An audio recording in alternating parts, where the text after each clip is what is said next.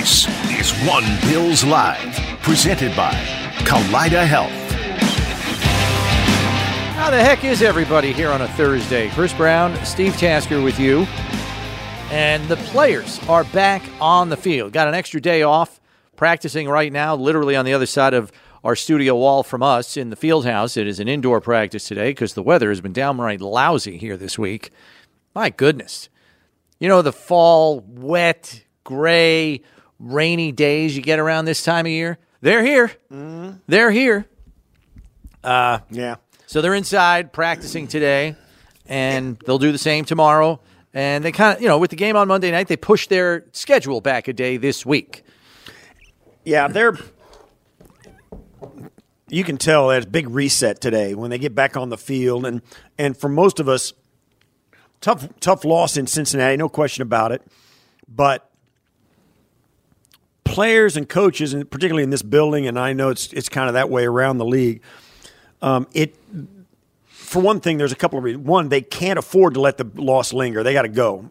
And two, it usually doesn't, and they tend to take losses less hard because they've got another win to work on. You know what I'm saying? Mm-hmm. They're working on winning this week. So they can kind of flush that away and go once they watch the film and do the ugly rehash of it.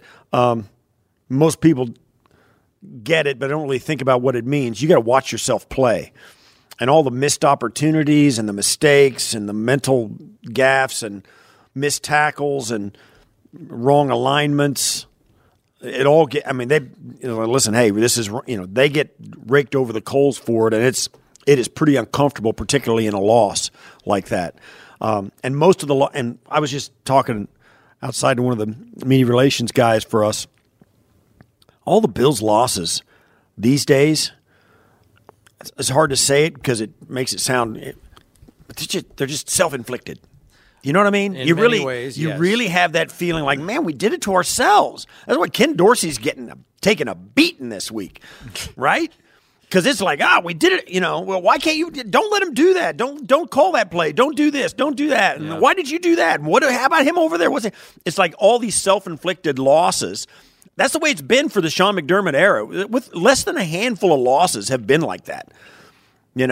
Have been like double-digit losses where it's like, man, that team had us. Yeah, once Josh became the starting quarterback, there haven't been many losses they got run out of the gym. Yeah, it just doesn't happen. It happened like Indianapolis did it to us in the regular season once. That's the last one. And that was because, I keep saying, we put them out of the playoffs, and, man, they were focused, man. That team was not going to lose. Well, and they found a run play that worked for them, and they ran it to the left and they ran it to the right probably on 20 of their last 30 plays of the game. We couldn't get them off the field. Yeah. And all the other losses, or most of them, like, the other, or like the playoff loss to Cincinnati this last year, it's just, but outside of those, and that's really like three, it's just like, man, we did it to ourselves. I mean, that's how good this team is.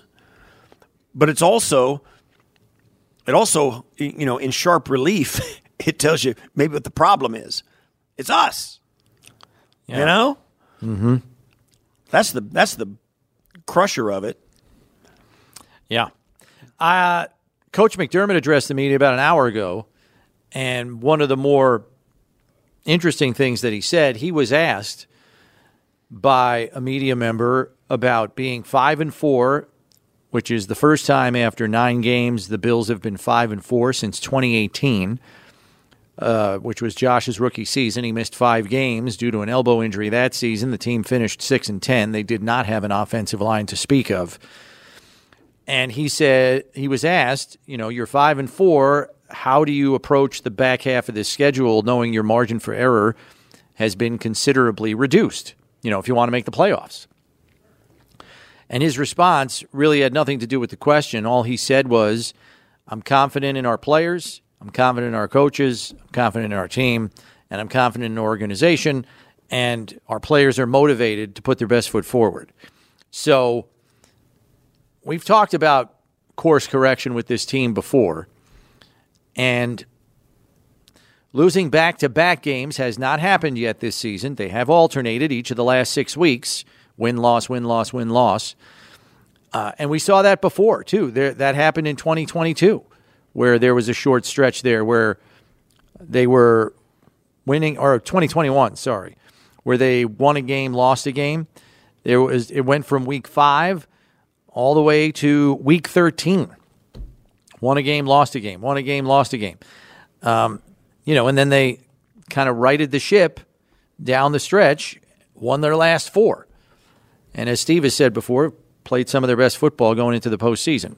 I wouldn't mind a repeat of that, quite frankly. This is also, although I hope they get on track sooner than the last 4 weeks of the season, because by then it might be too late. Last year they kind of they went through that stretch in the middle where they lost to the Jets and lost to the Vikings. Yeah. The Vikings loss was an absolute atrocity. You want to talk about helping the opposition, right? And then that was the masterpiece. And then this team went on a 6-game heater and won 6 straight. The closest one being there were 2 3-point wins in that. The rest of them were blowouts, and then the Cincinnati Bengals game happened, and then they finished out the season, but with one more game against New England that they won. So out of their, there was from week 11 all the way through week 18. With the Cincinnati game being thrown out, there was no loss. They didn't have a loss with this crew. So they got to. It's there, and that's why it's so frustrating to be a fan of this team these days. When they lose, it's self-inflicted a lot of times. It's single-point loss, single possession losses. Mm-hmm. But I think today you kind of get the vibe like, okay, they kind of stood up and said, okay, they kind of did this, kind of like, all right, let's go. We're going to reset and let's play. Monday night against the Denver Broncos, we'll see if they have what it takes to get that back on track. Bills practice updates are presented by LECOM, your Lake Erie College of Osteopathic Medicine. And there are some nicked-up guys in Buffalo's secondary. Tell me something that you haven't heard before. We already know Tre'Davious White's been lost for the season since week 4 in the win over Miami. Not practicing today due to injury, Christian Benford, hamstring. Micah Hyde, he left last week's game with a stinger. And safety Jordan Poyer has a leg injury, according to Coach McDermott. All 3 of them are not practicing. Coach McDermott called them day-to-day in terms of the nature of the injuries. So I guess that's good news, that nobody's week to week. Leonard Floyd also not practicing due to illness. And then practicing on a limited basis, but still in the concussion protocol, is middle linebacker Terrell Bernard. So the good news here is he is in stage 4 of the 5-step return to participation concussion protocol, because he's already doing football-related activities here on Thursday.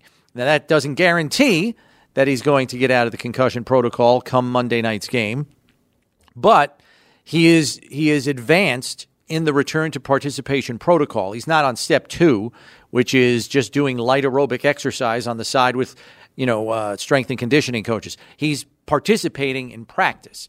That is an encouraging sign, and you would hope he could get out of concussion protocol by the weekend so he's eligible to play on Monday against the Broncos, but we'll have to wait and see on that. We've seen players get out of concussion protocol in the span of a week before. Josh Allen did it, as a matter of fact, after he got a concussion against the Patriots a few years ago. If you're new to this, it means what they do is they do something on one day, and if it's okay the next day, then they can do a little more, and then a little more, and a little more. And they run a baseline test every day. There's 5 levels to that. Once you get through the 5th one, you come back, and after the 5th day of doing everything you're supposed to do and, breaking a sweat, going hard, practicing, getting your heart rate up, and all of that, going pretty intensely at practice, if you come back the next day and it's, well, then you're still in. Yeah, you're still where you were. You don't advance to the next step. But as long as you come back and say, I feel pretty good, then that's it. And they have baseline testing to corroborate that, because at the beginning of the season, every player has a baseline test so that when you do have a concussion and the readings are different, there's a comparison. Right. This is what he is when his brain is functioning normally, because it is a brain injury. We all know that. And so they test him every day after aerobic activity. Practice would qualify as that. And so, you just got to kind of hope that he gets through the week okay. No ill effects, no return of any kind of concussion-like symptoms, and he can get out of concussion protocol, because I'll tell you one thing. Last week, I'm calling the game, Steve, and I was fully aware that they only dressed 4 linebackers because I'm watching warm-ups, and there's Bobby Babbage, and he's standing there with 4 guys, and I'm like, oh my gosh. Yeah.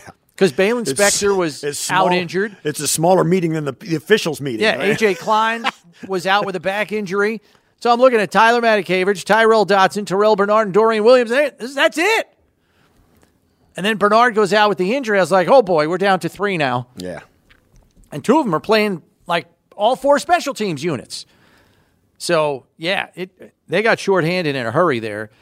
And it was a little disconcerting. So put me at the front of the line in terms of people that will be happy if Bernard can get out of concussion protocol and play and you can, on Monday night. It'll be interesting to see, too, what the roster looks like. And you get into the nuts and bolts of it. And Brownie and I do it all the time. Most people don't give it too much thought, and rightfully so. You just say, well, who's going to play? Who's the next guy up? Once in a while, stuff like this happens where you're a little light to begin with at the position group because of injuries or just because you want to go heavy in another spot, and all of a sudden it's like, ooh, man, we're in a pinch here. And then you got Taylor Rapp coming down playing linebacker, Jordan Poyer going into the box, lining up behind the defensive tackle. It's an issue.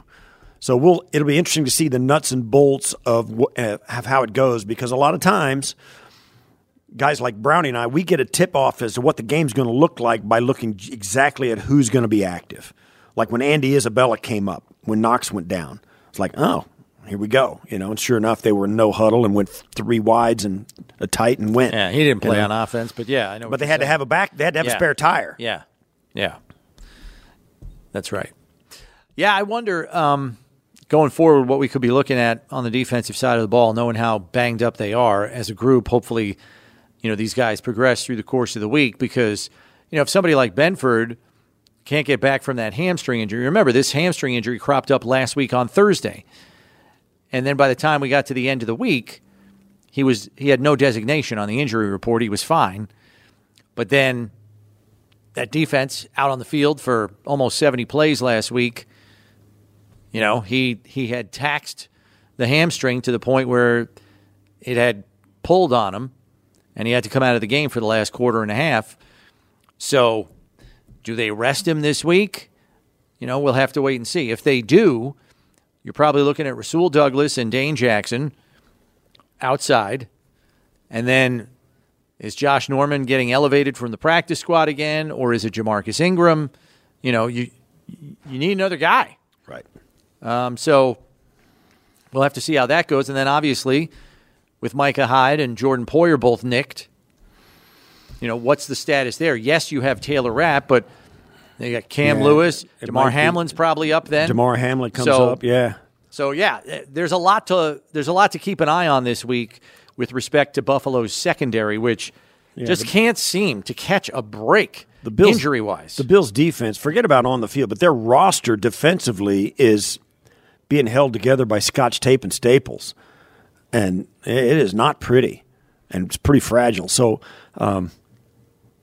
they've got some issues to deal with, and they're kind of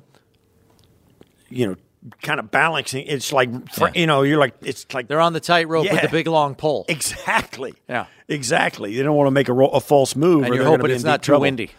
Yeah, that's right.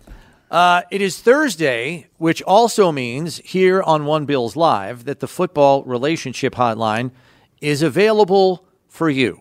It's presented by Pepsi, the official soft drink of the Buffalo Bills. And for those of you that are unaware of what the Football Relationship Hotline is, it's basically our public service to you, the listener, and the viewer at home. We know that this time of year, your football viewing pleasure is the number one priority over everything else this time of year. But sometimes your life, your relationships, your family, your extended relatives, your friends can get in the way of your football viewing pleasure.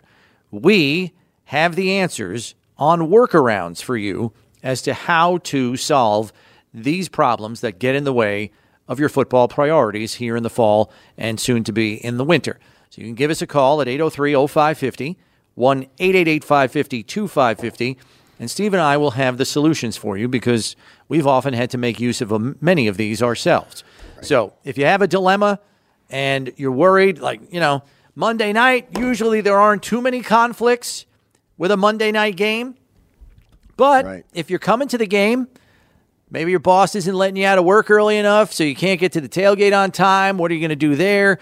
Whatever problem or dilemma you have that's getting in the way of your football priorities, you let us know, and we're here to help you at 803-0550, 1-888-550-2550, the number to get on board. And if you can't call in, you're also able to hit us up on the tweet sheet at One Bills Live. We're happy to answer any football relationship issues there as well. And as a matter of fact, I think there are a couple here right now, Steve, that we have to get to. Got to solve these people's problems. First one comes from Glenn. He says, my wife got some hard-to-get tickets for a Christmas light show at an awesome park/garden in Myrtle Beach, South Carolina. She picked December 10th as our day to go, and it happens during the Bills-Chiefs game. Please help. Well, the Bills-Chiefs game's a 4:25 game. Right. On December 10th. It'll be dark. Well, yeah. Unfortunately. And that's why the light show is starting as early as it is, presumably. You can't, go, later in the evening. It looks like it is a ticketed shows. Looks like it's a ticketed event. Usually those light shows aren't those the ones that kind of drive through, or I would think. Oh yeah, come on. So, if you're in Myrtle Beach, you'd probably have to go satellite radio route to get the game. Yeah. In South Carolina. The ticket is the way to go because you can have the game on your phone then, but hard to get tickets to a Christmas light show. Although, now that I'm thinking about it, I think the Odyssey app works down there. Because my mom's in South Carolina, and she uses the Odyssey app to listen to the games. The Odyssey app should work everywhere. It's the internet. It's the intranet. It's that daggum internet. It's the intranet. That's... Yeah, I would focus in and hone in on exactly when you got to be at this light show. I don't want to snicker because I've done the same thing. So if it's a drive-through thing, hard to get light show tickets. What are that? I don't know. I'm not specific. Sure, This must be a major event down there. I don't know the specific event you're talking about that's hard to get light show tickets. But if it's a drive-through thing, you should be golden because you can go at any point. But if it's something you got to sit down for, what is it, like a fireworks show or what? Yeah, lasers. They're lasers. Or maybe it's one of those new things. They got the drone shows where they make. Yeah. So let's just say it's a drive-through event. Very often those drive-through events have a dedicated radio station frequency to provide audio accompaniment to the light shows. So if the radio is taken off of the option list for you to listen to the Bills-Chiefs game, this is when you have to turn to your phone. And that's when you use the Odyssey app and pop the earbud in your ear and listen to the game that way. If you're driving, obviously put it in your left ear so your wife can't see it.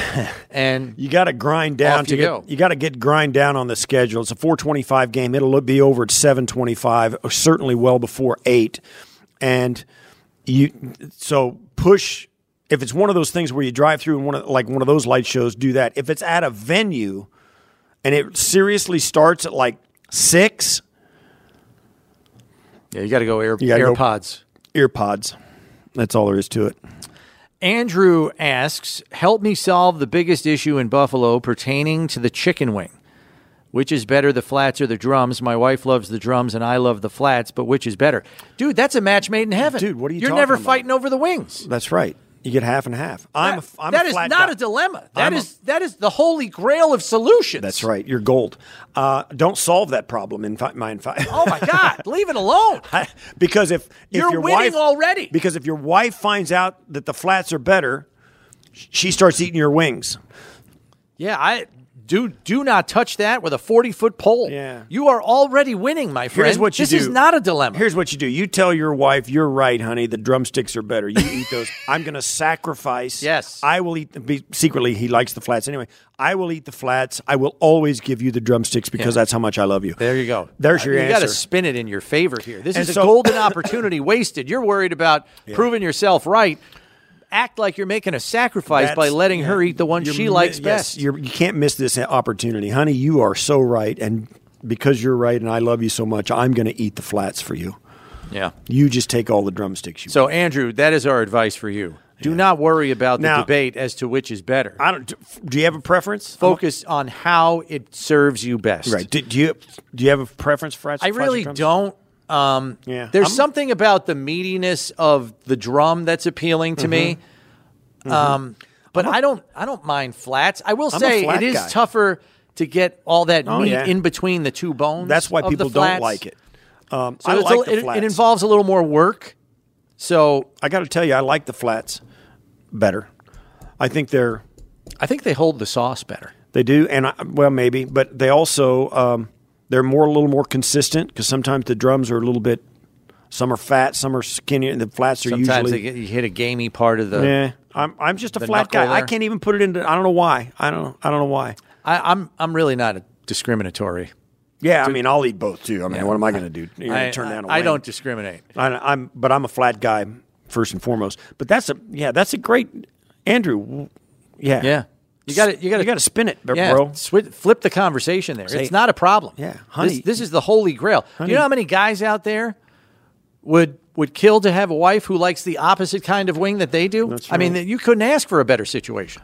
Yeah. So hopefully we've turned you on to spinning this in the best possible way for you and you alone. Because that's what it's all about there, right? Yeah. Let's go to the phones, though. And we're going to lead off here with Steve in Amherst. And these don't have to be football relationship hotline questions. If you want to talk Bills, we're happy to do that. But if you have a football watching dilemma and you need some help because your family's getting in the way, your job's getting in the way, you let us know. We've got answers for you. But let's go to Steve in Amherst. What do you got for us, Steve?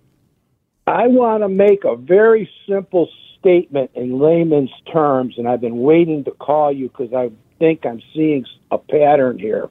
Okay. My statement goes like this.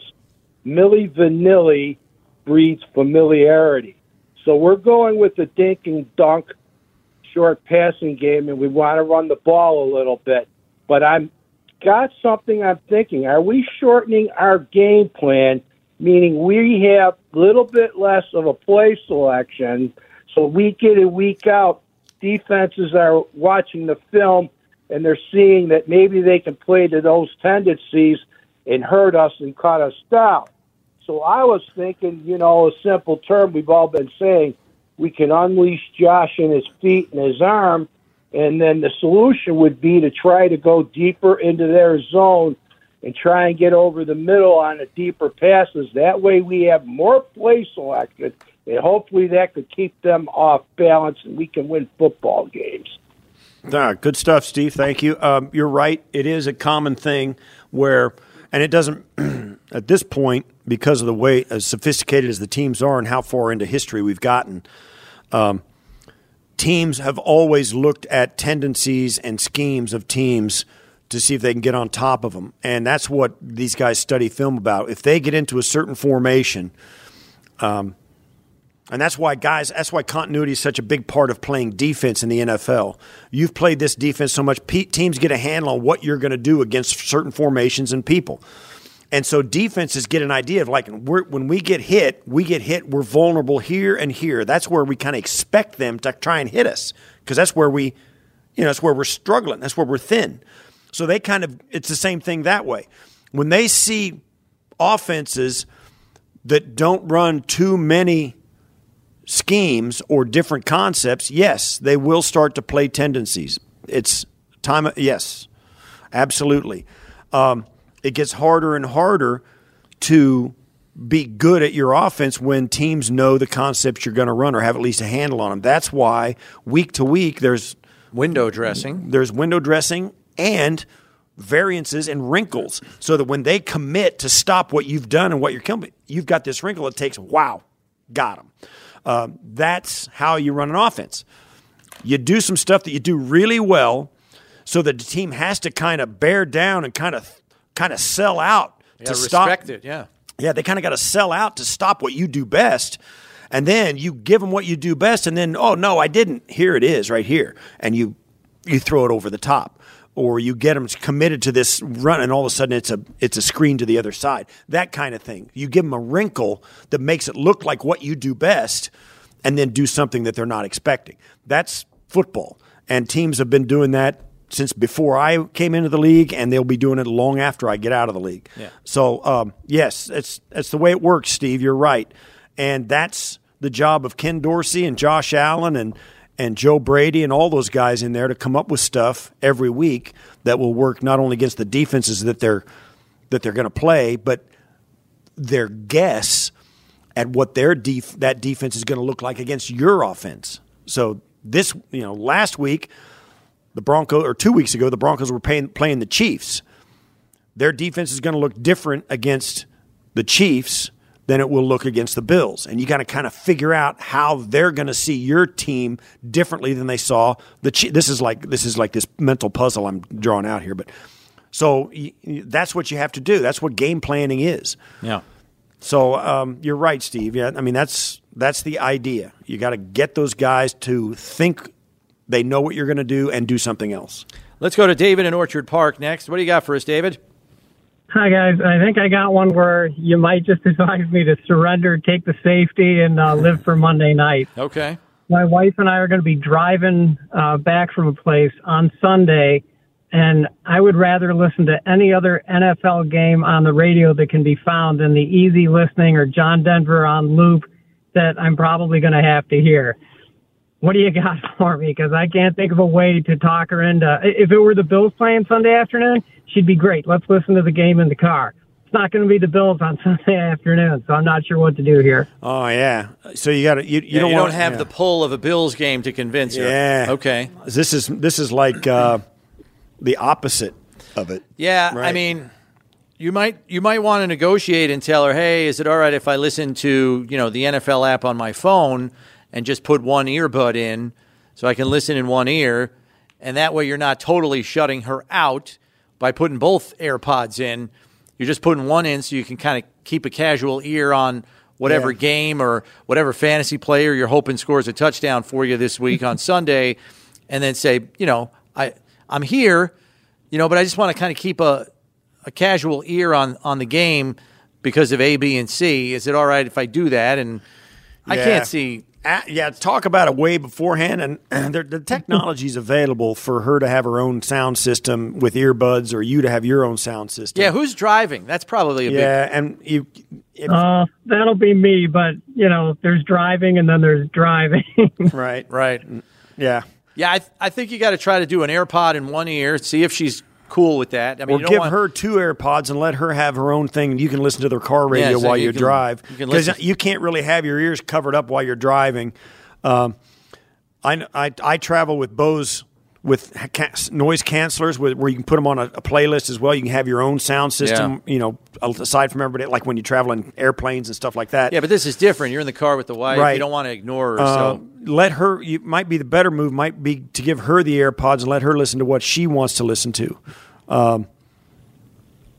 Let her shut you out. Sounds like it's going to be the move, I think, guys.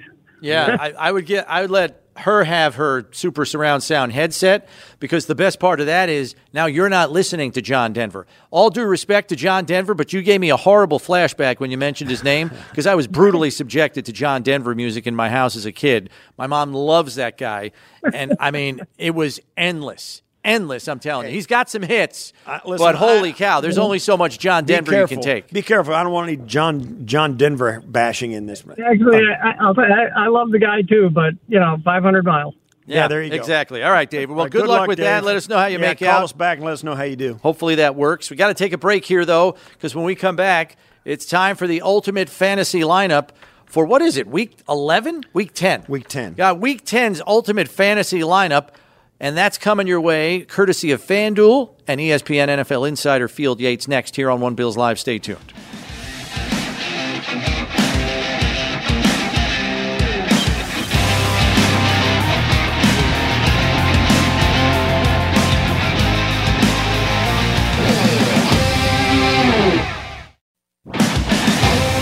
All right, welcome back to One Bills Live. Chris Brown, Steve Tasker with you, and every Thursday we check in on your fantasy football pleasures And we do it with none other than ESPN NFL insider Field Yates, also a fantasy football expert, as he provides you the ultimate fantasy lineup, presented by FanDuel, an official partner of the Buffalo Bills. Download the app today and make every moment more. How you doing here, Field? Good to see you here in Week 10. Gentlemen, I am doing well. Good to be with you, and a little bit of a long week for you guys, right? I'm not a huge fan of NFL teams playing back-to-back primetime games, but perhaps others feel differently, as the Bills will be once again on the national spotlight on Monday night over on our airwave on ESPN. Yeah. Very exciting times. Yes, they've got a ton of these. They've got like one o'clock game left on the schedule. The rest of them are 4:25 right? in prime time. So yeah, it's Crazy. They've got 4:20. They've got this 8:15 game, and then 4 games in a row. They're at 4:25, and then another 8 p.m. game. Wow. And then they have the 1 p.m. game against Patriots on December 17th. So yeah, we are we are late in the December day. 31st. We are late in the day kind of people these days. New Year's Eve is the next 1 o'clock. Yeah. And I know you're kind of used to this, but let me just say this. We're getting ready for these night games that are kicking off at 8:20, 8:15. It feels like 2 a.m. by the time they put the ball in play. Steve has to take a nap. Steve, I'm with you, my friend. And maybe it's just the having 2 kids under the age of 2 right now, but my goodness, I try to give up coffee a little bit recently. I do have a cup of tea right here that I am trying to. I've made it through about half in about 30 seconds since I made it just before I walked up to my office to do this segment. But I am living off of caffeine these days because these Thursday night football and Sunday night football and Monday night football, I swear they never start actually at 8:15. It's always like 8:27 by the time the ball is actually kicked. I'll say this too, and during the fall and as it gets closer to December 21st, which is the solstice or the winter solstice. The winter solstice, it gets dark at like 4. So it feels like it's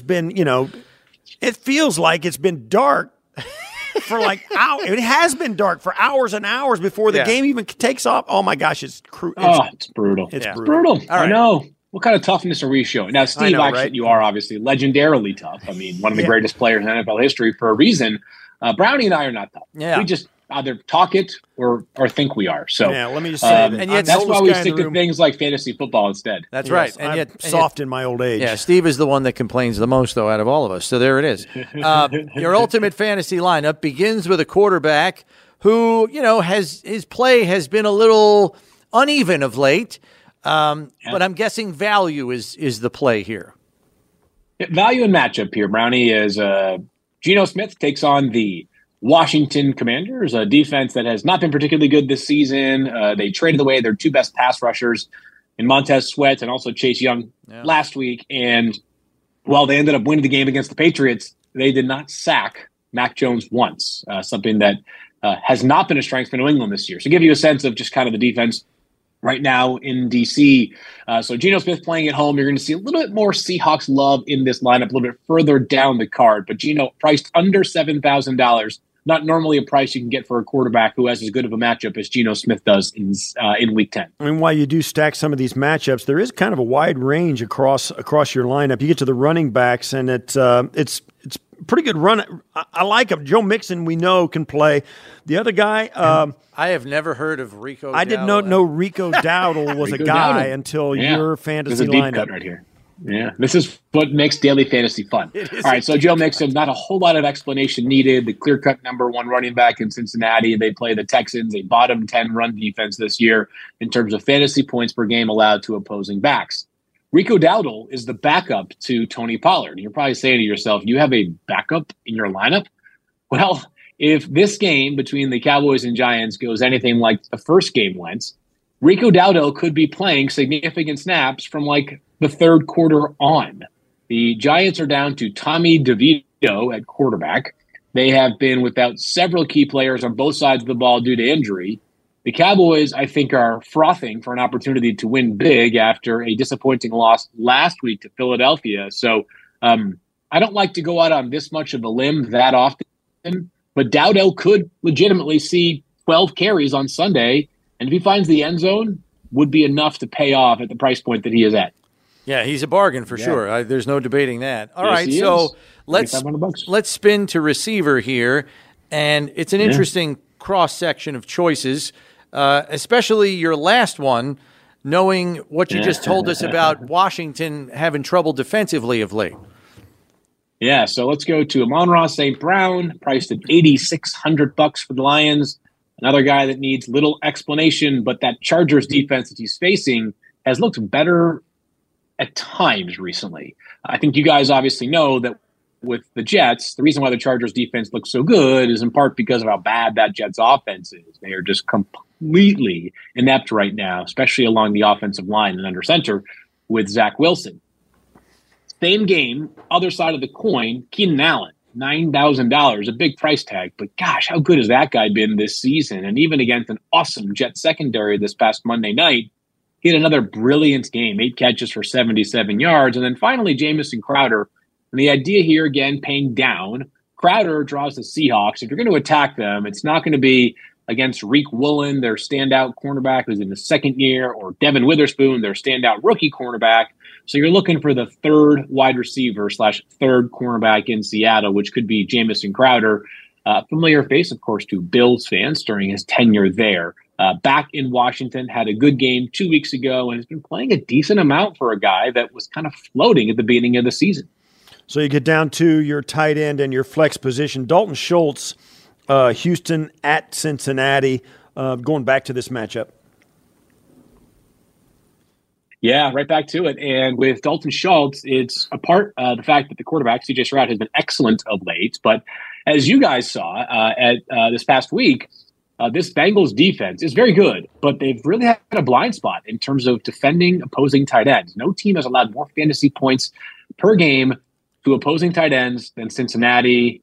Dalton Kincaid, the other Dalton amongst tight ends, had a wonderful game this past Monday night. He has been brilliant over the past 3 weeks for Buffalo. And part of that is not just because he's a very, very talented guy, but because the matchup is really good. So maybe Dalton Schultz can follow the lead of the younger Dalton Kincaid and take advantage of this matchup. When playing against Cincinnati, as you guys know, you're going to have to find a way to catch up.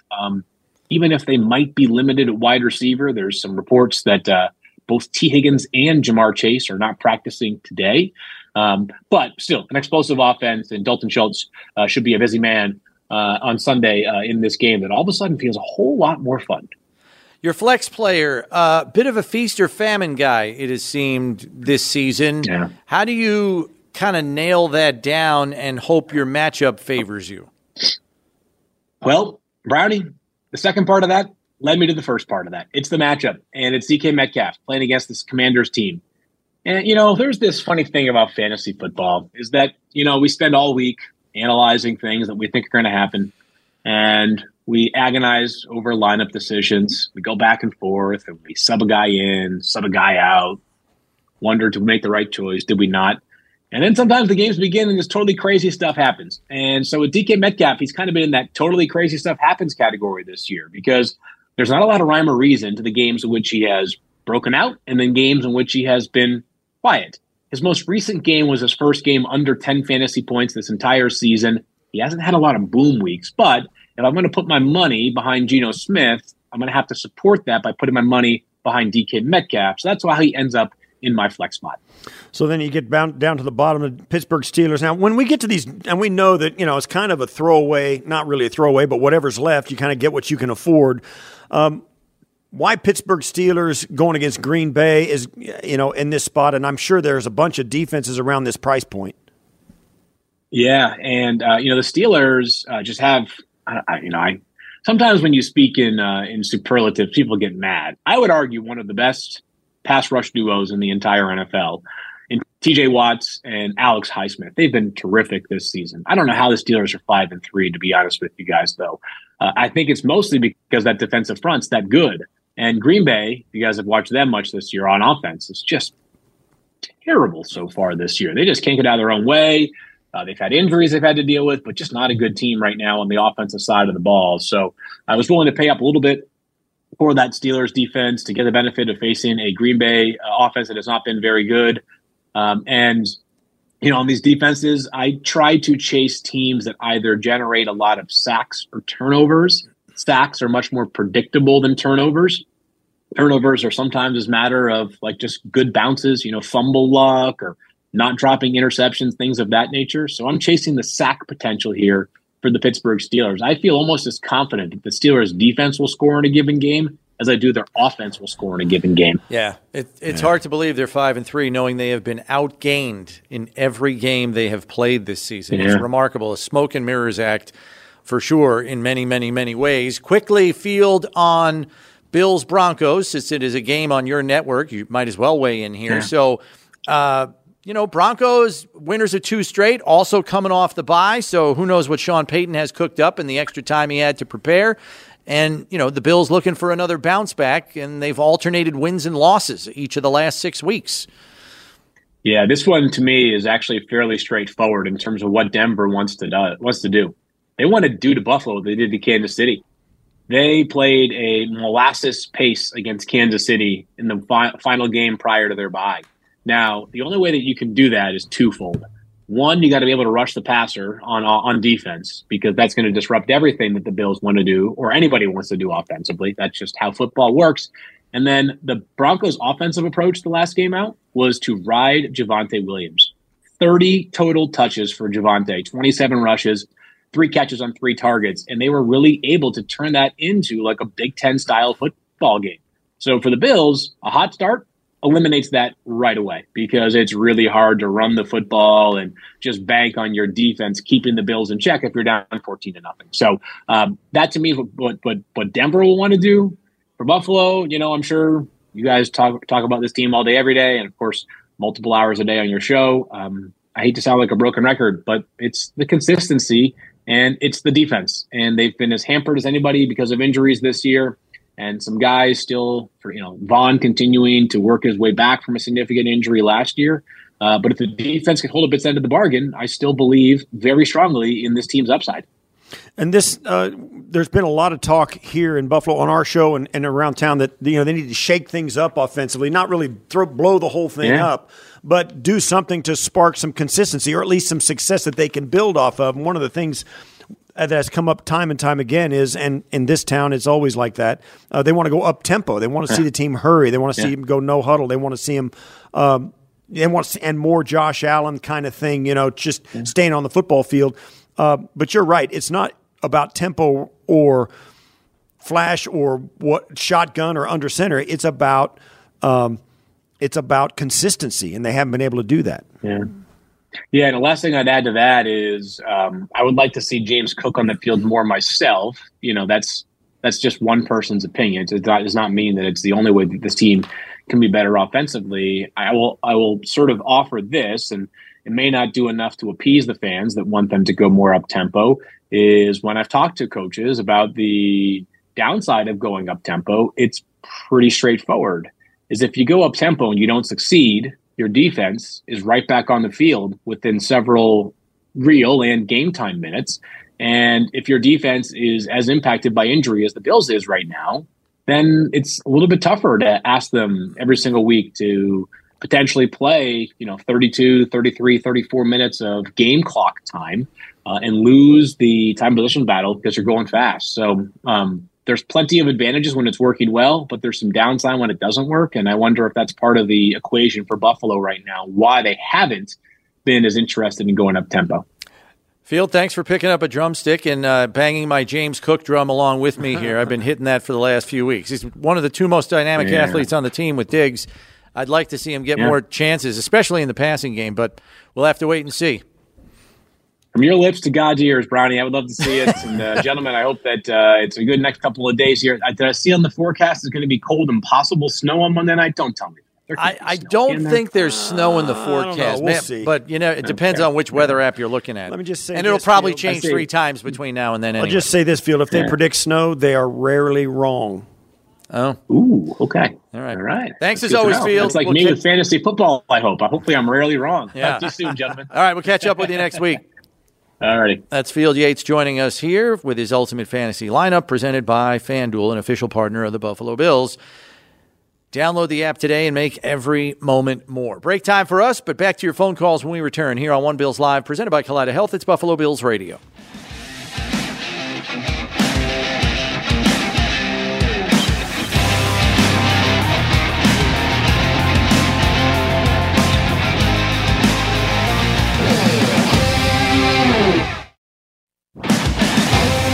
This week's game against the Broncos is presented by Independent Health. Independent Health, you deserve the red shirt treatment. Look at us. We got our red shirts on today for our MSG viewers. But let's get back to the phones and go to Patrick in South Buffalo. What do you got for us, Patrick? Oh, hi, guys. Great show. Great guys you are. Listen, I want to get back to the topic of Allen calling the plays. And, the whole thing is this. We're never going to know until we try it. That's the bottom line. Here's the reason. You're going to have to beat out Mahomes and be better than Mahomes and Burrow if you're going to get to the Super Bowl and win it. Now, this guy is a winner, Allen. He can get this done. I'm not a pessimist when it comes to him. I'm optimistic. He can do this. And I just something about him, you can just feel it. And if we put him in there and he can get this done, Diggs will probably want to stay here forever and everybody else. I say if we don't do it and we look back 10 years from now, what if we would have tried? We'll never know. There's nothing to lose at this stage of the game. We're 5-4. Let's cut him loose and see what he does. Thanks for taking the call. Right. All right, Patrick. Well, he's not the first person that has suggested right. this. Yeah, I get it. I disagree with it. There's nothing to lose. First of all, you could flush the entire season down and not give yourself a chance to playoffs and all of that other stuff. So there is that. The Bills still have in front of them the ability to win this division, get a home playoff game, all of that stuff. If you start doing stuff that is way away from what has gotten them to this point, there is a lot to lose. So I'm not one of the guys who are going to tell you that they need to blow this thing up and start from scratch. They're still an incredibly difficult team to beat. They're still incredibly proficient offensively. And I know Bills fans are like going, I don't know. They haven't. Yeah, okay. They have hit a tough stretch here offensively where they haven't scored as many points as you'd like them to. Most of it has been self-inflicted. And that's kind of where I'm sitting. Certainly they need to get out of their own way, first and foremost. And in addition, and I know people hate this because they're tired of hearing the phrase complimentary football, but the defense hasn't gotten takeaways either. They do not have an interception in their last 5 games, and special teams has not helped in terms of the field position battle in probably 3 of the last 4 games. So when you roll it all together, I know people always point to the offense and say they're not scoring because they look at the score on the board and they say, we're not scoring enough. But there are so many other elements that contribute to that point total. Yeah. And people are like, what does he mean, complimentary football? That's exactly what he's talking about. When the defense can't get takeaways and they're behind on the scoreboard, so their pass rush is not effective, and then you have special teams when you are backed up in your own end, not flipping the field and creating long fields for your defense to defend, it all snowballs, and you get the results that you get, which is still, with all those deficiencies, 1-score losses. And I know any loss is a loss, but there is something to be said about complimentary football, no matter how much people don't like it. The idea is it's just to change the entire way you're playing your football and getting ready and calling plays and all that. I think is an overcorrection and has more of a chance of being counterproductive than actually getting you to where you want to be. We have to take a break here because when we begin hour number 2, we're going to be doing it with NFL Network's James Palmer. He's based in Denver. While he does cover much of the AFC West and the AFC in general, Denver is his specialty because he's right there under their noses. We'll get the lowdown on the Broncos from him when we return here on One Bills Live, presented by Kaleida Health. It's Buffalo Bills Radio.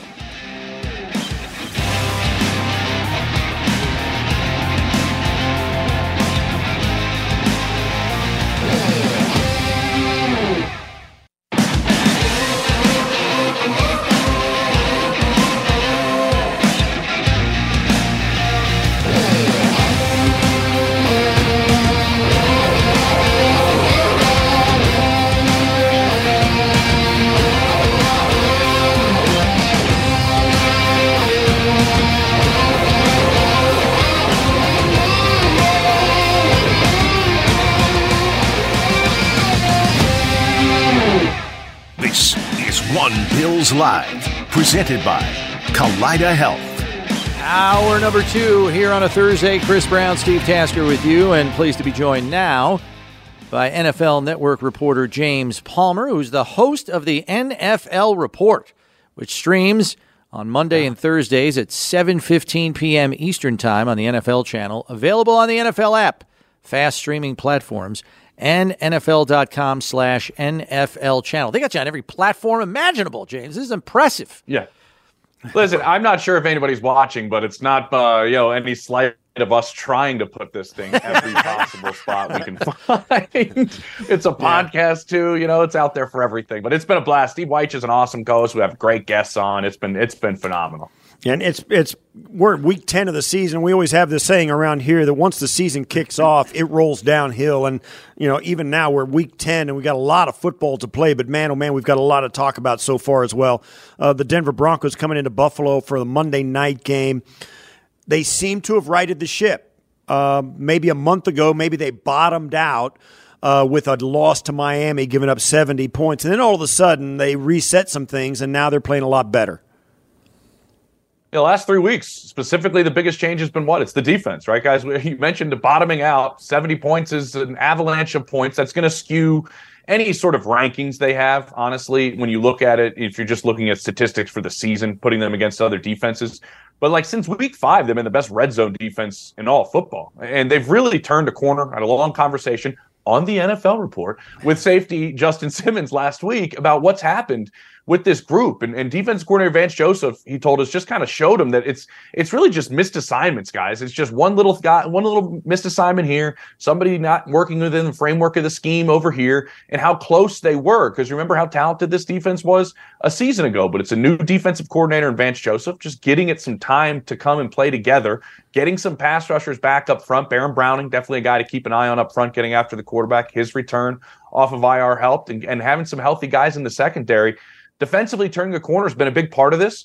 I don't think we had a lot of patience early with everything Sean Payton wanted to change, and they've kind of started playing with the formula we thought was going to be the Broncos formula. And I think last week was the first time, or 2 weeks ago, their last game, first time we really saw that. Run the football ad nauseum, kind of limit the amount of massive plays Russell Wilson has to make himself, play great special teams, which is what they're doing, and play solid defense. And that was kind of the recipe in that win over the Chiefs, and that's kind of what they were shooting for. It was really just 2 weeks ago the first time we saw it all put together. Yeah, and as much as the defense has kind of rounded into form here, James, it seems like Coach Payton is pretty dead set on helping them with that ball control style, especially when going against an elite quarterback like Mahomes. It kind of leads us to think that approach is almost going to be identical this week against Josh, knowing what he can do if he has too many opportunities with the football. Yeah, I would think it'd be almost identical. I mean, specifically on defense, too, some of the things they did up front to go after Mahomes and limit his ability to create and extend plays, which Josh is so good at doing that and making plays outside the pocket. It was one of the biggest things that they were able to do up front is, making sure you're disciplined with your lanes up front and making sure that you don't, let him get outside. You don't go too wide because both of them can go up the middle in some sense. But really, they thought they did a great job against Mahomes, containing him in that sense. And you want to do that against Josh Allen as well. But yeah, to the other side, it's run the football. And I think people are a little impatient in a sense. I think I had this conversation a couple of years ago with Brandon Beane. Nobody in the NFL is patient. It just doesn't exist in this league. And with as quickly as Javonte Williams, their running back, was coming back off of that massive knee injury a year ago, everybody just thought since he was playing, he'd be himself right away, right? And that's difficult to be an explosive back coming off the injury he had. It was remarkable that he was even ready to go by week 1. And now you've seen him kind of get some of that explosion back. He's a physical back. They had a rookie in, Jaleel McLaughlin that's just been phenomenal for them out of the backfield as well. So now they're running 3 backs and trying to keep guys like Josh Allen off the field. And then you get to this point where they just had this nice outing against Kansas City as one of the top teams. And you look at the Bills, and everybody's been chasing Kansas City for 6 or 8 years now. The Bills have managed to beat them in the regular season, but also the Bills this year became a little bit more like Kansas City in that they found this guy Dalton Kincaid, who up the last couple of weeks has been a Kittle or a Kelsey type of player. He's catching 8 or 10 balls a game in key moments. He doesn't drop balls. He's very efficient. It looks like Allen is starting to trust him just as much as Mahomes would trust Kelsey. Is there a thought that maybe Denver is looking at Buffalo with Mahomes and Allen, Kelsey and Kincaid, kind of like they're the same guys? Well, they did a great job against Travis Kelsey the last time they faced him. I mean, they did a phenomenal job against him, and you know that's where the ball is going to consistently go. The difference, I would say, is you have Stephon Diggs, who I think Patrick Mahomes wishes he had a receiver like that right now. I mean, Diggs is one of the best in the game right now, and what we've seen throughout the course of this season, that just doesn't exist within the Chiefs offense. So you do have to be aware of Diggs, and obviously we know how good of a corner Patrick Surtain is to kind of line up against him. That's one of my favorite matchups of this weekend, getting a chance to see those two go at it a little bit. But yeah, going after Dalton Kincaid and making sure that, I mean, he's really become Josh Allen's number 2 target, right, after Diggs. And this team has done decent against tight ends. And I just really love, actually, personally, the way Kincaid has played of late. He was one of the rookies that I wanted to see break out, and thought he was in a very good spot to find success playing with a guy like Josh Allen. It's been fun to watch the last couple of weeks, the way he has played, been able to find spots, specifically going vertical and throughout the middle portion of that field. But yeah, I think they have their hands full with those two guys, and obviously there's some other aspects of this offense they need to be aware of. But the one on the outside with Diggs and Surtain I'm excited about, but inside obviously they need to be able to contain Kincaid.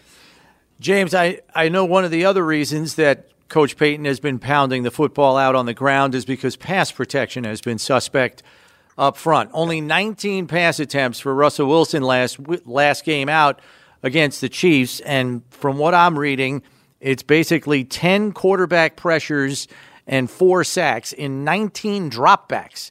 That's an issue, especially when you got to go on the road against the team that's 3rd in the league in sacks here in Buffalo.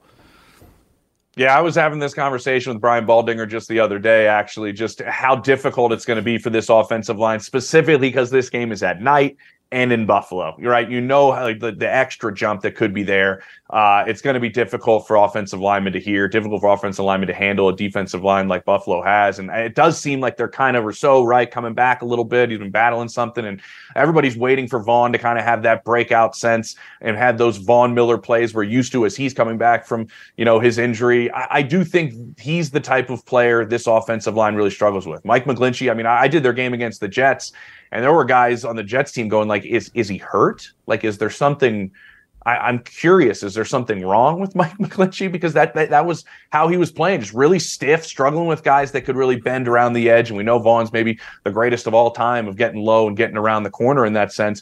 Protecting Russell Wilson's been an issue. But also, I'll say this, Russ has held on to the football quite a bit. We all know that's been his MO his whole career, right? And holding on to the football and doing things like that. And now he's holding on to the football still and not escaping as well as he used to in seasons past back in Seattle when he maybe was a little bit more spry. So I think those two things combined have made things pretty difficult on the way that they've played up front. They got, if you remember, Mike McGlinchey and Ben Powers in free agency right at the beginning of free agency because they wanted run graders. And then they weren't running the football consistently at the start of the season. They weren't running it in the second halves of games. And now last week, or I keep saying last week, they had a bye 2 weeks ago, they did run it, and that's what this offensive line's built to do. Their pass protection is not, to be honest, their strength. And as you get closer and closer to this game, we kind of look at the last couple of weeks for the Broncos before the bye, of course, and then with the Buffalo Bills, the injuries up front for Buffalo and the fact that Linval Joseph came in as a brand new player on the team off the street and got significant snaps last week in the interior line, defensive line. It looks like an obvious contest between the run game and the desire for the Broncos to run the football and a battered defensive line for the Bills. Who's going to win that? And can the Bills force the Broncos to throw the football? I mean, that seems where the crux of that side of the football is going to come down to. I totally agree, and I kind of mentioned it a little bit there, but that's been one of the issues when I talk to people inside the Broncos building is we've gotten away from the run at times. Even in close games, they've gotten away from the run, and I think that was 2 weeks ago something that you saw them in a close game continuously stick with, and I think that was part of their model. They've been better situationally. I think that has helped because they have a tendency with penalties. You mentioned that offensive line, whether it's a hold or a false start, and they put themselves behind the chains. And that's obviously what Buffalo is going to want, right? Because then you're get yourself in these situations where it's 3rd and long, it's not 3rd and short, and you can't run effectively on 1st and 2nd down sometimes when you do that to yourself. And that's probably what Buffalo is obviously hoping for.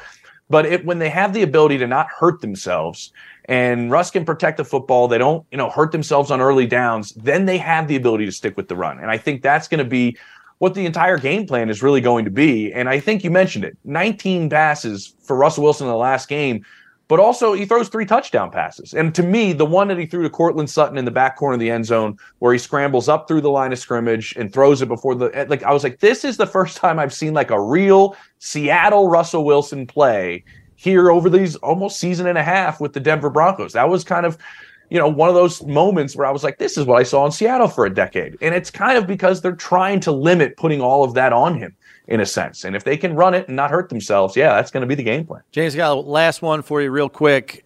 Special teams for the Broncos has been impressive. Steve always jokes that the teams that are usually best on special teams are the ones that get the most practice because they're getting scored on so much.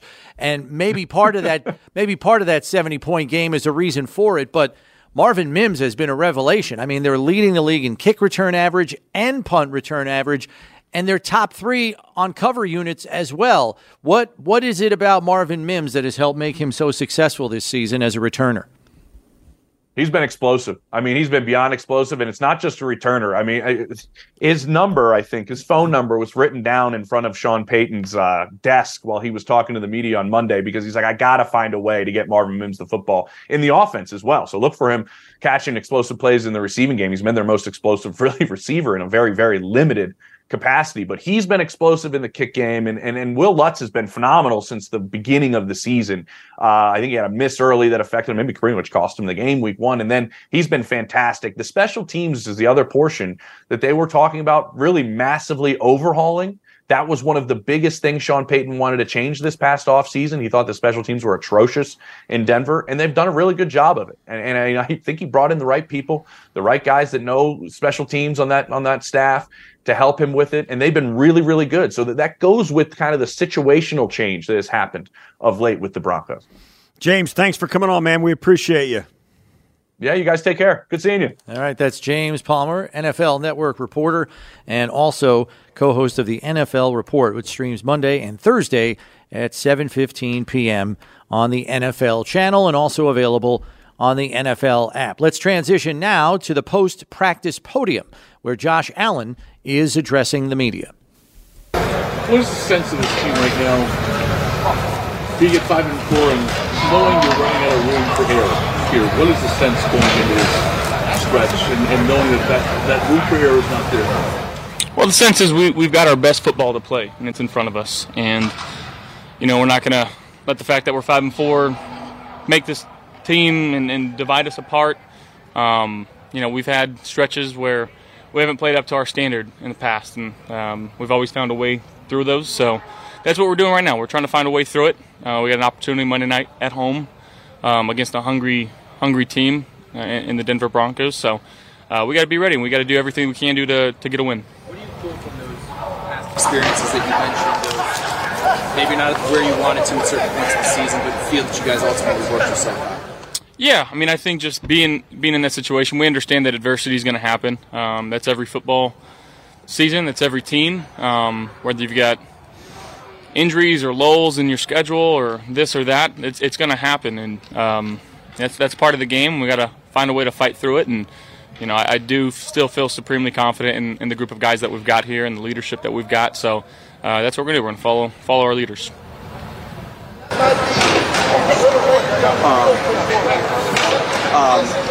Play calling has been something that's been heavily criticized. You've been on record of supporting plan week to week. What do you feel like he does in game planning and calling in games that suits your strengths as a quarterback? I think we have a very good rapport in terms of him knowing what I don't like and what I like.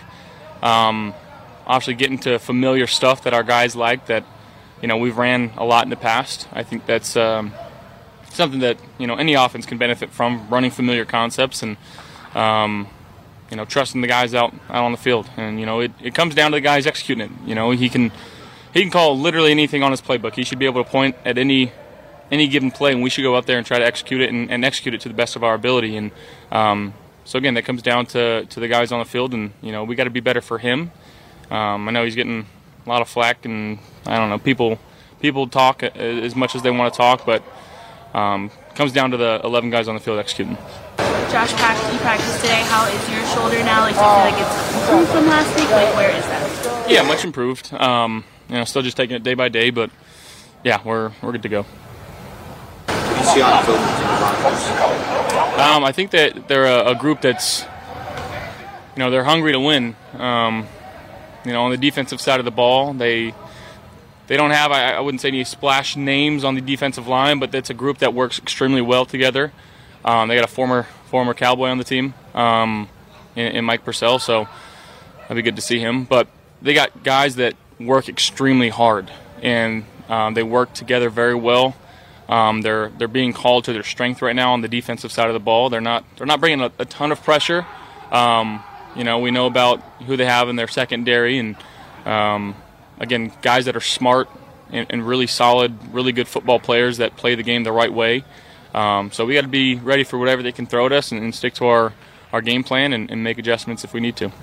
Down you guys have still done a good job of kind of holding down the fort with these upcoming 2 games. You guys kind of do that as an opportunity to you guys can hold serve, you guys can get the season back on track. Yeah, I mean, I think that's a key for any team throughout the years. You got to win at home. You have to make these ones count. Obviously, you'd love to win the away ones too, but to have that advantage and to have obviously Bills Mafia in the house making noise and making it hard for the opposing offense and the opposing quarterback.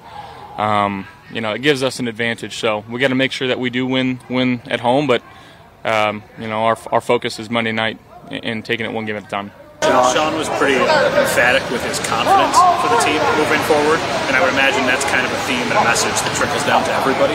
For you, what brings you confidence as a team? Is it past trials and tribulations? Is it knowing the talent you have? I guess, what brings that confidence? I don't know if you can pinpoint it to one concrete detail or one certain thing, but it's the guys that we have in the building. It's the amount of extra work that our guys put in, the amount of love that our players have for each other, the amount of time we spend with each other outside of the facility. I know it sounds corny to you guys, but I definitely think that makes a difference, and it's going to pay dividends. I strongly believe that, and got a lot of love for the guys on this team, and we're working extremely hard, and we don't want to let each other down. That's what it comes down to.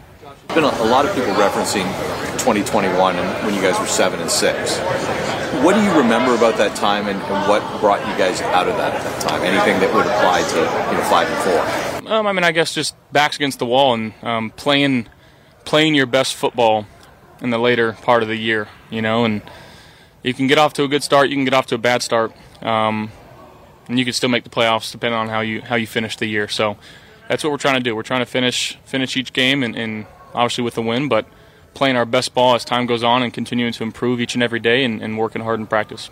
Feel the urgency because of the situation, the schedule? I know we're not at the end, but can you just, around the team, around your teammates, is there a sense of that urgency? Well, my coach in college used to say they remember November. This is where real football is starting to be played, and again, like I said, you got to play your best football going into the later part of the season, and that's something that we're looking forward to. We're excited about. An opportunity Monday night to go out there and again put our best football on the field, and if we don't, we're going to continue to keep working hard. But it's our job to go out there and try to find a win no matter how it comes. The Sunday night, the post game, I think you said we're going to figure this out. It's been like a 5-game stretch where in one form or another the offense hasn't been where it's been in the past, so there's kind of a trend associated with that.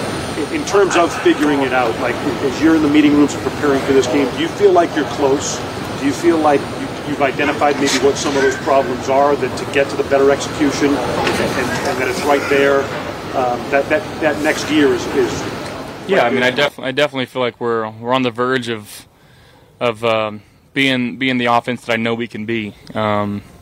Obviously every possession counts in this game, especially in the later part of the year, and we have to make those drives count. So to pinpoint it down to one certain, I couldn't tell you exactly what that one thing is, but making sure that we're extremely detailed in practice and continuing to trust each other and get better, and ultimately executing on game day. That's what it comes down to. What have you seen from Khalil Shakir? He's caught his last 14 targets in the last 3 games. How have you seen him kind of grow? Yeah, he's a second-year guy. He knows every single position on our offense.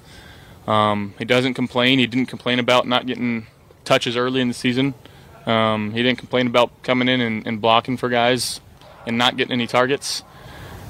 He's just a guy that, again, I have supreme trust and faith in, a guy that does everything the right way inside the building and out. And he's worked extremely hard to get his chances, and he's making hay and taking advantage of those opportunities.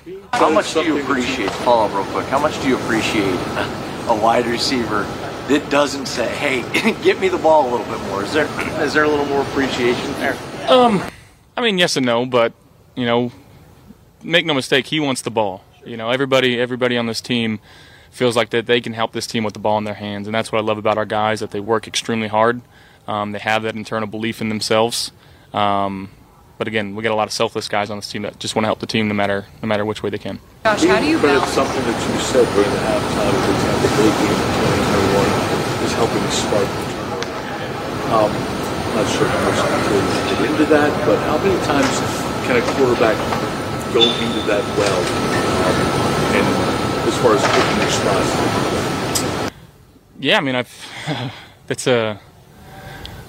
it's a question I don't know if I have the exact answer to as well. I know there's been some uncertainty in this press conference, but that one may be the most uncertain in terms of, you don't want to just say things to say things. And I'm not typically a vocal guy. I typically just try to do and show. But just having internal conversations with our guys, and if I gotta say some things, I gotta say some things, and that's yet to be seen. But I do know that these guys are going to be ready come Monday night. So what you're saying is you're more likely to say one-on-one than. Yeah, I think so. But again, that's just that's my style, and it's got me this far. And if I have to adapt, I'll adapt. Josh, how do you balance the sense of urgency and also maybe not playing super tight and maybe overthinking things? How do you kind of walk that line? Yeah, I think it comes down to mindset, and Coach McDermott talks a lot about mindset, but especially with the offense, just having an attack mindset and letting things rip, and caring more about the process than the result. And that's where I'm not. That's where I am extremely confident in our guys. The process that we have, it works. It's been proven to work. We haven't gotten the results that we've wanted to in the last few weeks, obviously, but continuing to stick to that and trust what we're being told and trust what we're doing, because we get this thing right, things are going to be just fine here. It's pretty obvious what Von brings to a team on the field this year, a little bit of an outlier, but what has he meant to the team away from all of that, just straight productivity? What has he meant to everything else? Yeah, I think, again, when you talk about the mindset piece and being a vocal leader, that's who he is, and for him to have all the knowledge that he has and pass it down to the guys that we have especially in that D-line group with Ed, AJ, and Greg, and making sure that he's given them everything that he can, not just physically but mentally and emotionally as well. And that's where we love him. And Von's still ramping things up, and once Von gets going, watch out. Hey guys. All right, that's Josh Allen addressing the media after practice today, and we heard Sean McDermott earlier today speak to how confident he is in his team. Now, he also said in the same breath, that doesn't mean we don't have things we have to fix. That doesn't mean we don't have work that we have to do. That doesn't mean there aren't things that we have to reestablish the standard for. But he is resolutely confident that whatever needs fixing will be fixed, and they'll be off and running again. And I think you heard that echoed in a lot of what Josh Allen said here this afternoon. Yeah. I think they feel really good about themselves going forward, no question about it. I think they feel like their defenses are getting a handle on what they've got to work with, and I think they feel like they're going to get healthier. I think guys like Greg Rousseau are coming back, bouncing back. Leonard Floyd had some moments in the Cincinnati game where that guy was a buzzsaw. He continues to play at a high level. Getting Benford back off the concussion protocol will help greatly. Terrell Bernard. Benford getting him healthy again, although he seems to be nicked up quite a bit, but he'll be fine. So I think they have this real sense of optimism around the building as this thing gets to the second half of the season, that they're going to be able to make some hay, get into the playoffs, and they're going to feel like they have a gear to shift into that maybe they haven't even had to go to yet. We're going to take a break here, but when we come back, we hope to have Von Miller addressing the media after practice today. We'll see where he is feeling in terms of his recovery from the ACL surgery now that he's already played a handful of games. What's on the horizon for him? We'll find out from him when we return. Here on One Bills Live, presented by Kaleida Health, it's Buffalo Bills Radio.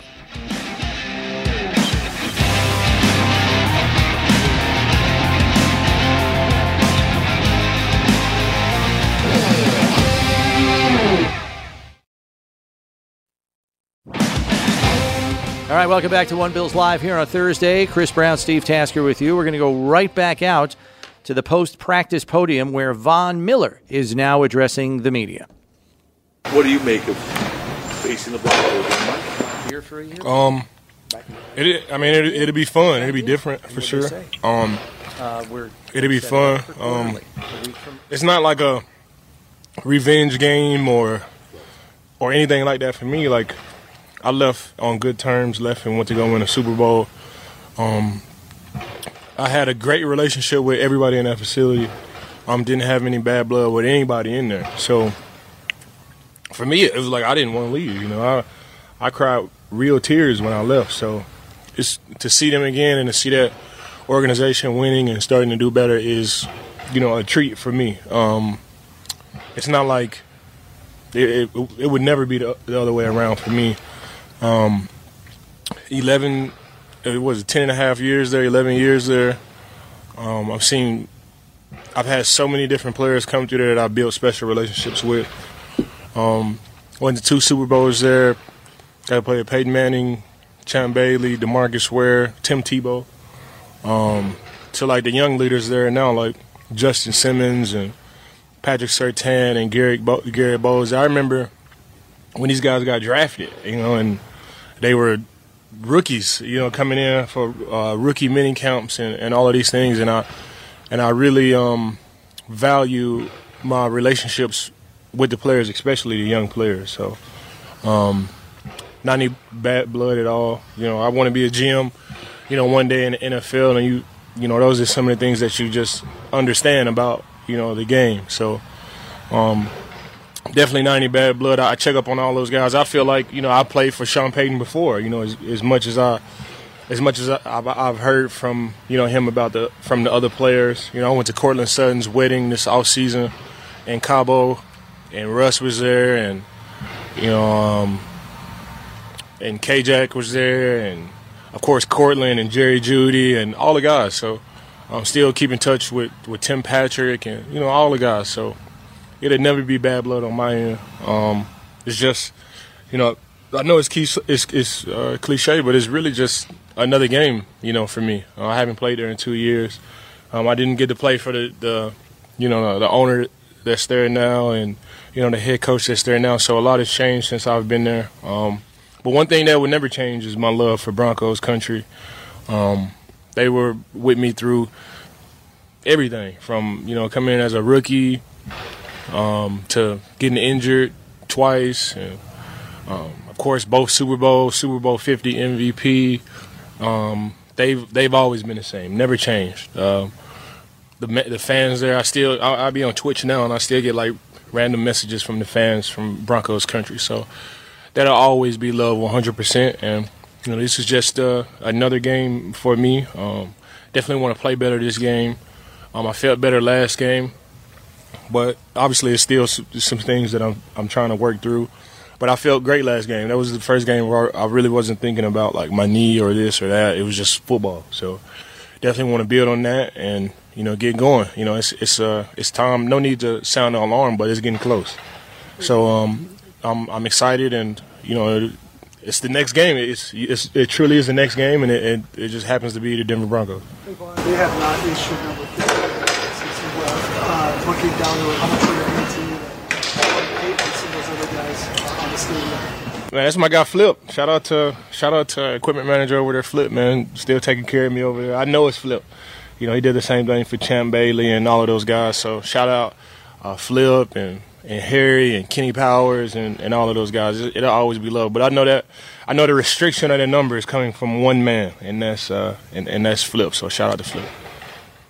Yvonne, you mentioned your relationship with younger players. You've talked really highly about Greg Rousseau since you've come here. He's like yourself, trying to play through something right now with the foot injury. How have you seen him, react to that and deal with the challenge of trying to play through something? It's same grit. You wouldn't be able to know talking to him. You wouldn't be able to know the way he walks around a facility and he goes throughout his processes every single day. And that's just the type of guy that he is. That's the type of guys that we all are. Not making excuses for anything. The end product is the end product, and it's all about getting to Sundays and playing your best ball. In this case, it'd be Monday. So, Greg is a special person. He's smart. Obviously, he's gifted. Mentally and physically, and at this point in the season, everybody's dealing with something. If you look at everybody on our roster, everybody's dealing with a little bit of something. You still got to go out there and play, and that's all 32 teams. I'm sure everybody on all 32 teams is a star player dealing with something. So you just gotta keep going and push through it. That's what makes our game great. That's what makes our game beautiful, and that's why the fans watch. It creates some type of uncertainty, and you just go out there and you just play your best to put all that uncertainty to sleep. Trent Sherfield was talking about players-only meeting this week. From your experience, what's the benefit of those in season when maybe you're struggling a little bit and getting a chance to just be in there with your teammates? It's just a sense of ownership. This is our team. I've never, especially in the NFL, I've never looked at it as coach's team or the owner's team, even though financially it is, but I've always looked at it as our team, ownership. And whatever plays we get, whatever system that we're running, I've always looked at it. There is no magic call. We have to bring all of this stuff to life. So whenever you have a players-only meeting, it's just all about ownership, and that's where you really get the best benefits of playing great ball and guys being aware of the type of ball that we're playing is having complete ownership of everything that we do in that football field, because it's just us out there. And the more ownership that you have, the more self-awareness that you have, the more team awareness that you have, and you can easily adapt and evolve to whatever adversity or problems that the season brings. Trent said Latavius kind of led that meeting. Obviously, you're not going to tell us what he said, but what kind of was the tone of what you guys talked about in that meeting? Oh yeah, it's always good. Ownership is always good. I love that. Mentally, I fall in love with the mental aspect of not only football but of life, and to really have the right perspective on things. Whenever you have player-only meetings like that, it's all about perspective and ownership, and I love those moments for sure. Vaughn, saying that you're close and you really felt the best you did last week, is there something mentally in facing your former team to drive you to show them the best version of you that might show up on Monday? No. You know what I'm saying? No, I mean, like I said, it's not like a revenge game or anything like that. Every time I go out there, I try to not only whoever is watching, that this is the best version of myself. So it really doesn't matter who we lined up. I can see if we left on bad terms. I can see if they treated me bad there or anything like that. I reflect back on my time there, and I don't think it's any other star player in the league that was treated the way I was treated. Ryan was there. Ryan was there with me. They loved me there. My coaches, my players, the players there, the front office ladies, the fans there. Everybody loved me there. So I don't have that type of motivation or influence to go out there and play well and show these guys this or that. I just want to go out there and play well for me. And I haven't had a sack or even a tackle this whole season. So it's really all about me and showing myself, and the Denver Broncos just happen to be the team on the schedule. I didn't mean it that way, and pardon me for rephrasing that. I meant it as a sign of respect to your former teammates in seeing and showing you, in you playing at your best as a sign of respect to your former teammates. And what would it be, maybe a coincidence, or what would it mean to you to be at your best in showing your former teammates what Man, it would be amazing to go out there and be Von Miller Super Bowl 50. That would be amazing. And not only for this game, but for the game after that, and for the rest of the season, and into the playoffs, and into the Super Bowl. That has been my mission, and that has been my view and my perspective. So the Denver Broncos they really do just happen to be the next team, especially for me and my point of this season. I'm really just trying to improve and develop and recapture some of the things that I did in the past, and the Denver Broncos just happen to be next. If I had been balling out and having multiple sacks, it might be a different viewpoint on this game, but I'm just trying to get back in my rhythm again, and the Denver Broncos just happen to be next. Well, kind of along those lines, everyone understands. All right, that's Von Miller addressing the media here this afternoon, being asked a lot of deep thought questions here about, his future and how his knee is coming around and what he thinks about when he's out on the field. And I don't know, like it was almost too deep for me. Like, yeah, you got a game on Monday night. Guy's going to do his best, go out there and do what he can do. And right, he's probably not all the way back yet, but he's on the right track, I think. And we've seen evidence of that, maybe most noticeably in the Tampa game. And I would think a home game could give him a slight advantage, knowing the noise factor is going to impact this offense. And it's, as we discussed with James Palmer, Steve, an offensive line that has had trouble protecting the quarterback. Yeah, I think it gives you some insight as to where his mind is. He knows his own statistics. He hasn't notched a sack or anything this year. He's trying to, we've all said he's getting better and better, getting more and more snaps. And I think he knows, too, that he's got a ways to go before he recaptures some of it. But I think it also says he's working towards that. And I think he believes it's out there. I think a player of his caliber and the situation he's at, you don't kind of keep going unless you feel like, I've got something in the tank that I can go get. And you can kind of see his mindset of getting to that point. And, we talked about it, in the big picture, all the fans are like, we don't need Vaughn for the first half of the season anyway. We just need him for the playoffs and da-da-da-da. He might be on that program. Yeah. And hopefully he'll be back and he'll be the Von Miller we know and love when the playoffs do start and this team is in them. Break time for us here. Steve and I come back to close some things up here, including maybe a phone call if we can squeeze one in here at 803-0550. Back in a flash here on One Bills Live. Stay tuned.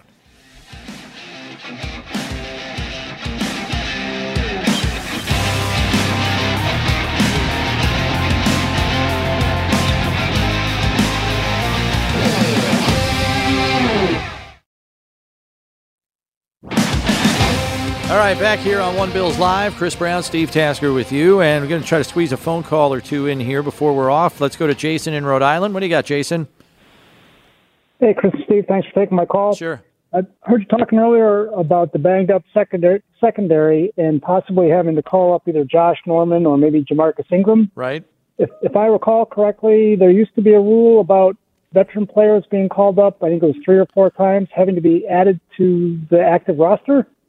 If that's still the case, do you think that might factor into their decision to call up Ingram over Norman? And if they have to add Norman to the active list, which position group do you think they would release? I know the D-line's got a lot of numbers, but they're also banged up. So yeah. Appreciate any insight on that. It'll probably be 1 for 1, corner for corner. And 4 is the maximum. And you're right. Yes, the number of activations they have for each position or for each guy will factor in. But they're very hesitant to bring those guys up anyway. So they're getting to 4 different times.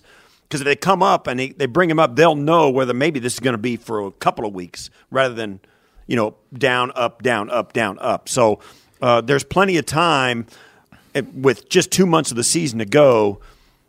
They got lots of space with those numbers as the season gets shorter. Yeah, I believe Norman has been called up twice now.